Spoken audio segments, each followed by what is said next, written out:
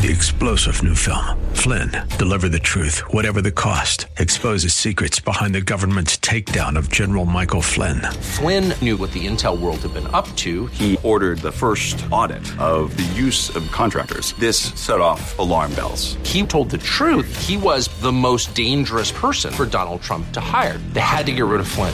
Flynn, deliver the truth, whatever the cost. Available now. Watch it today. Go to salemnow.com. salemnow.com.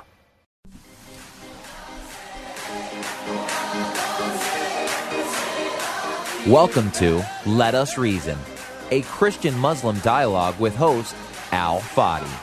Let Us Reason is a unique show utilizing theology, apologetics, and evangelism to reach Muslims for Christ by comparing and contrasting Christian and Muslim doctrines. And now, your host, Al Fadi. Well, good morning, everyone. Hope you're having a wonderful day today. This is Al Fadi, and if you're tuning in, you're listening to Let Us Reason. And by the way, I am live, and I believe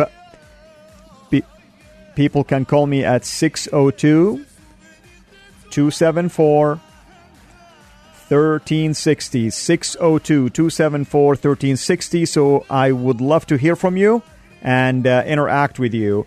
Today's topic is going to be most likely a multi-part, at least two parts. And it's going to be related to something that we've been hearing in the news for the last, 2 to 3 weeks. While I refuse to engage my show into politics, I thought it might be interesting to draw some parallelism when it comes to the issue that the nation has been dealing with. You probably have gathered from what I said that I am going to be addressing the issue related to the Supreme Court nominee, Judge Kavanaugh, and all the other drama surrounding this nomination. Now, I am not going to talk about the Supreme Court. I am not going to talk about the United States law. I'm not going to talk about how Congress ought to conduct its business or how nominations has to be processed. But what I want to talk about actually has to do with Sharia law. In other words, I want our listeners to just draw a comparison between this freedom and democracy that we have versus the past and the background that I come from. Okay? So, let's start with this definition. Many of you have heard the term Sharia law, but probably you don't know really what Sharia law mean or stands for, other than it is related to Islam. Now, for starters, the word Sharia means that you are basically searching for life. It talks about the path to water. And obviously, we're talking about the start of Islam. It happened to be in Arabian Peninsula. It's a desert. So searching for water, meaning that you're searching for the source of life. So the term Sharia basically leads into that. In other words, if you want to really have assurance of living life and living life in a way that is pleasing to the God of Islam, and you ought to really search for the path that lead you into that life, okay? A life that is going to protect you from punishment, the life that is going to protect you from, legal ramifications if you violated certain rules and so on and so forth. Okay, so that's the term Sharia.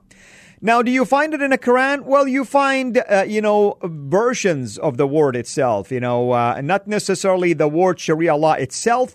However, there are indications that a form of a law or, a form of a legal proceedings or certain rules are found in the Quran. No doubt about that. However, Sharia law in and of itself, in terms of being a court of law, did not even emerge until almost 200, possibly even 300 after the death of the Prophet of Islam. Did you catch this? It's not something that was instituted or established during the life of the Prophet himself. He died in the year 632, so it will be fair to say that by end of 9th century, beginning of 10th century, you have something called Sharia law. Okay, Now, where do judges of Sharia law, for instance, draw their rulings from? Now, there are different approaches when it comes to that. You have primary sources for Sharia law. One of those sources is the Quran itself. That's, in a Muslim mind, of course, it's the word of Allah Himself that is directly revealed to the Prophet of Islam. So it is the word of Allah that is revealed to the Prophet of Islam. So anything you take from the Quran, it's almost like what the God of Islam is saying. So that's His divine word. There are certain rules in the Quran that deals with how to punish, for instance, someone who is caught being drunkard, someone who committed adultery, and there are rules against those who commit highway robbery, for instance. There are rules against those who will steal, and so on and so forth. Believe it or not, murder, meaning if you kill someone, is actually not a crime, I should say, that is punishable by death automatically. You can actually pay restitution, blood money, and save yourself if the family of the deceased, the family of the murdered one, would accept that blood money and waive their rights and forgive you for what you have done. Can you believe that? I mean, contrast this to the Ten Commandments, thou shalt not kill. And that's it, end of discussion. And then in Genesis 9, God made it very clear, that's one of those rulings in the Bible that transcend the law. And the right of basically human rights, I should say, and protection of life is so sacred that God says if a man, a human, kills another human, by human being, the life of the killer must be taken. In other words, there is no substitution for that.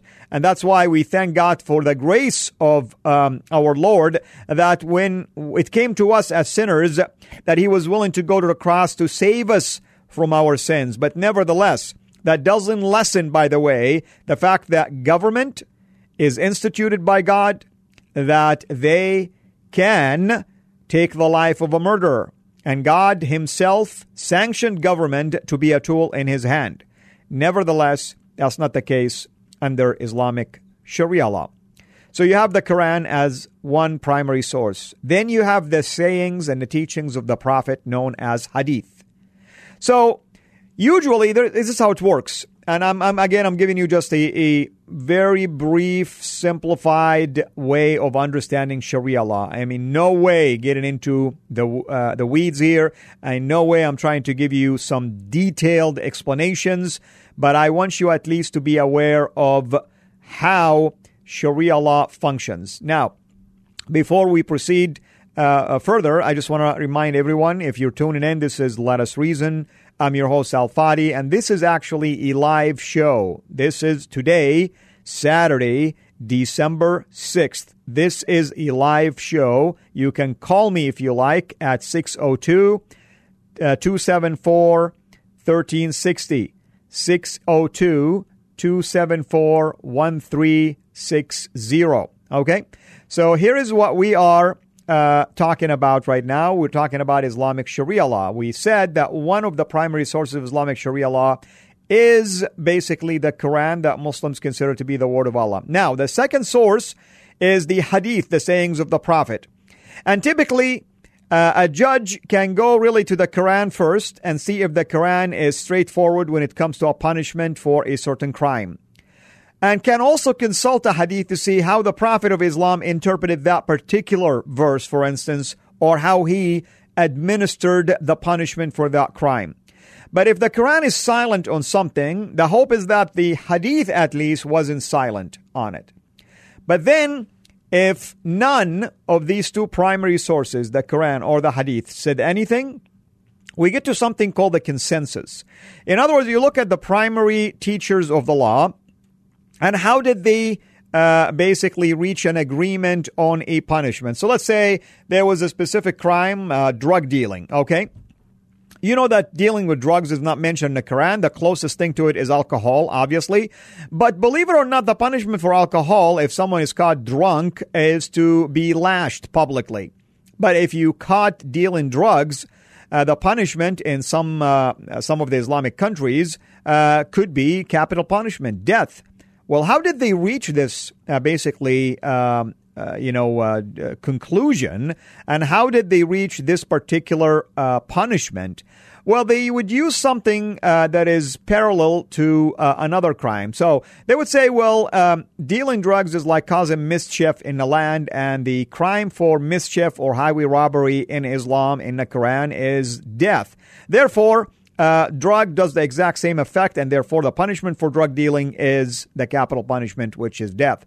That's consensus. You need to have legal bodies, Islamic judges that agree, and becomes basically unanimous. However, if you go to the Islamic world today, what is accepted in one country may not be accepted in another. Now, because when Sharia law came into being at the beginning, it was a caliphate. There was no boundaries. It was an entire swath of area that is under the leadership of the Islamic caliphate, and therefore the judgment will be implemented and administered in the entire area under or the territories under the leadership of the caliph.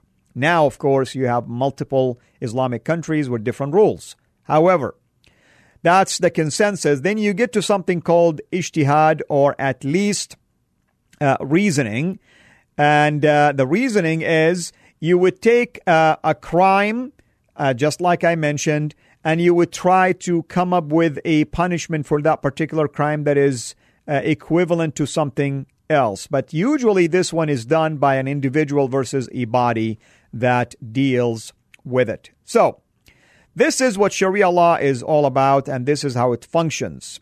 Now, we have branches of basically law that teaches on it. One of the most important branch basically of the law is what we call the jurisprudence, and that's the Islamic jurisprudence. However, believe it or not, in Islam, you have to figure out if this is a Sunni jurisprudence law or if it is a Shia jurisprudence, and so on and so forth. In other words, it's not a monolithic Sharia law.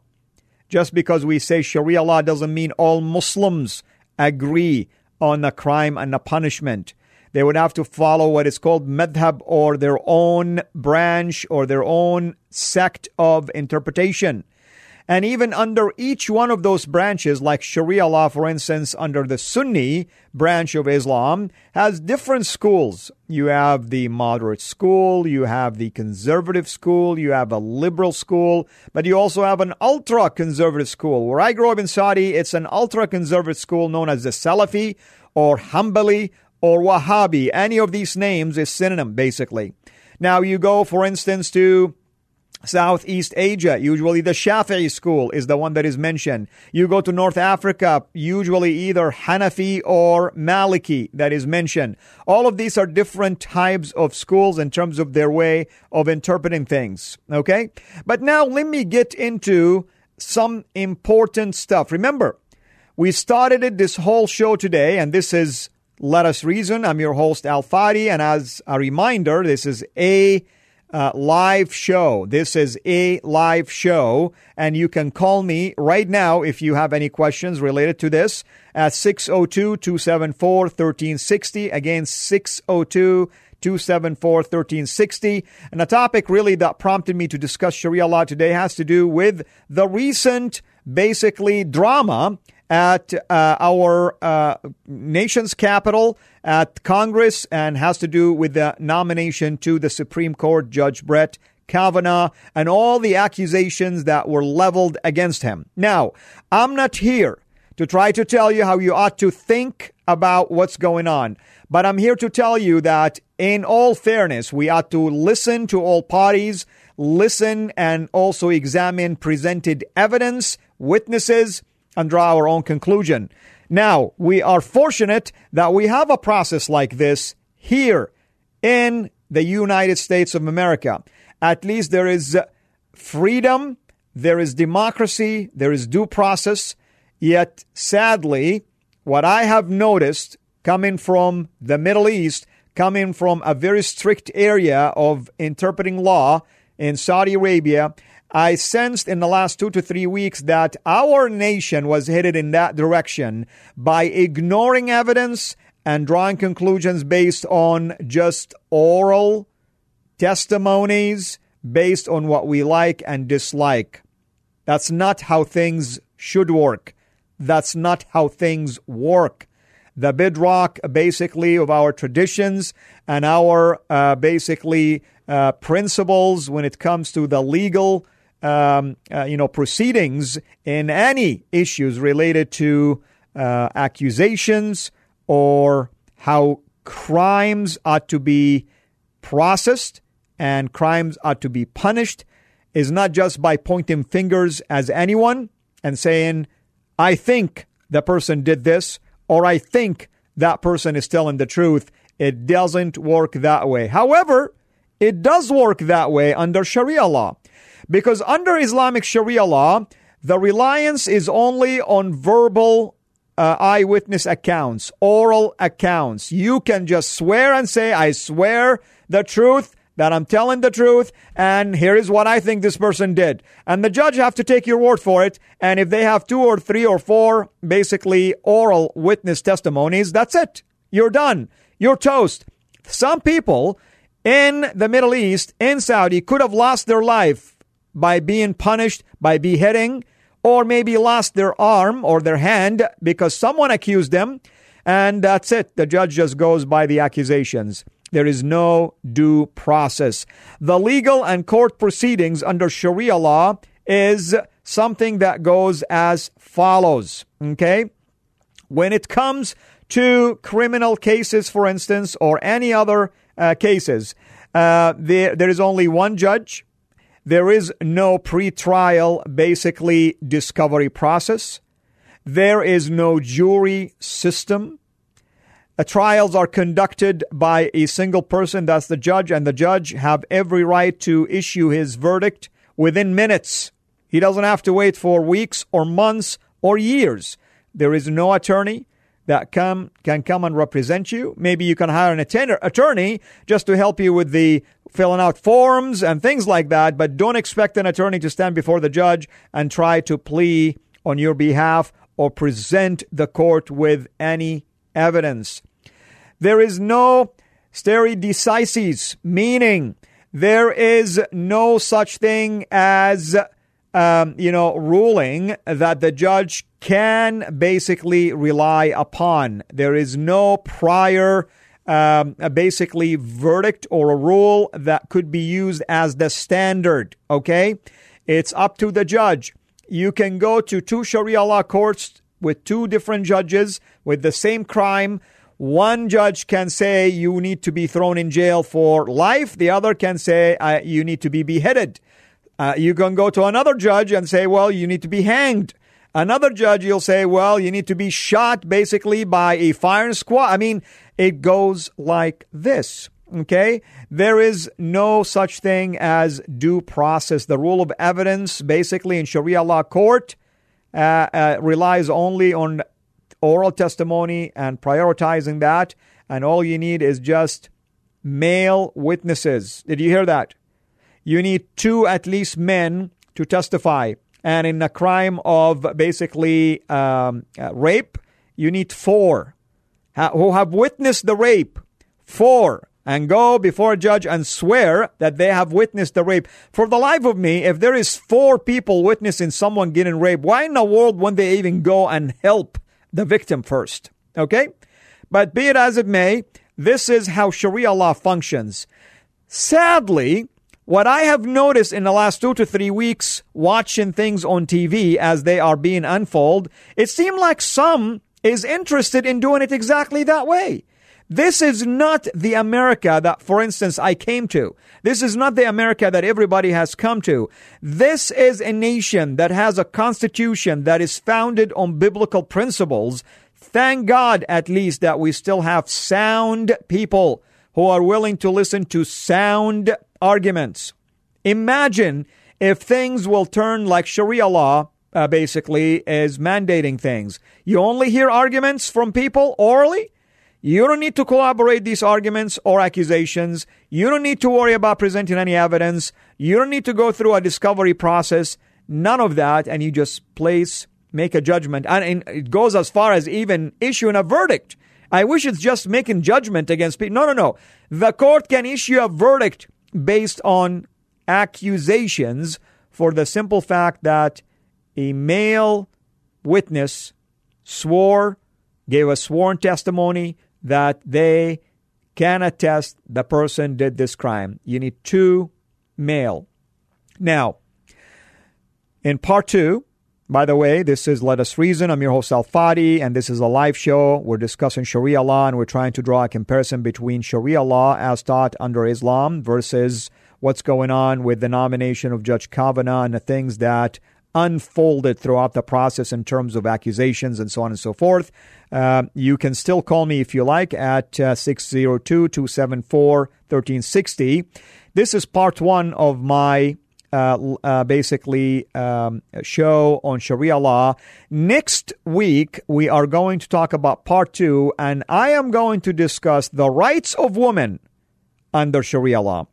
Because I want our female listeners to pay close attention to the comparison between what Sharia law is teaching and what we have sadly witnessed lately when it comes to how, unfortunately, for political reasons, some female are being used just to progress basically certain political agendas. That's not how things ought to be, and I hope that that's not how things will turn out to be for our future generations. Once again, this is Al Fadi, and you're listening to Let Us Reason. Hope, as always, that you can continue to support us in prayers. And also, if you like financially, you can go to our YouTube channel. It's www.youtube.com/CIRA International. That's C as in Charlie. And you can subscribe to our channel. And also, you can become a Patreon patron with donation as little as $1 and as much as the Lord puts in your heart. All of these donations can help us to stay on air. Thank you. By the way, this is going to be our 5th year now on air because of your faithfulness, your support, and your prayers. Once again, this is Al Fadi, and I pray that you would have a wonderful, wonderful Saturday. God bless you. Actually, I'm being reminded that I still have some time. So with that said, let me just give you quickly different ways you can actually listen to this show and listen also to the previous shows. You can go, for instance, to KPXQ 1360 and Google Let Us Reason or Let Us Reason Al Fadi, and you will have access to archived shows. You can go to our previous platform, which is soundclouds.com. Search under there for Al Fadi or Let Us Reason. And now we have a new platform, which is Omni Studio. And you also will find many of our shows in there as well. We have some of them that we have streamed through YouTube at CIRA International. And the CIRA is C as in Charlie, by the way. C as in Charlie. So you would search under CIRA International. You can listen to a number of our shows. And there are many videos, of course. We're not talking just about the podcast, but we're talking about many of our videos. Recently, we're releasing a brand new series called Scripture Twisting 101. Scripture Twisting 101, where basically we've been taking some of the biblical passages that are used by our Muslim friends, apologists at least, and twisting them to try to come up or draw conclusions from these passages that are totally different than what the passage itself is talking about. So we wanted to do this to help people who are engaged with Muslims, and also hopefully for the Muslims who are seekers to see for themselves that the passages that they thought in the Bible are speaking about, let's say, Muhammad or denying the deity of Christ and so on and so forth, they do not actually say what they're being told. Okay? And finally, I want to just tell you that you can always email us at Al-Fadi at CIRAInternational.com. And you can reach me through my website, by the way, because you can email me through there. And the website is CIRAInternational.com. Once again, thank you so much for joining us today. And until we meet again next week and the weeks after, have a blessed day.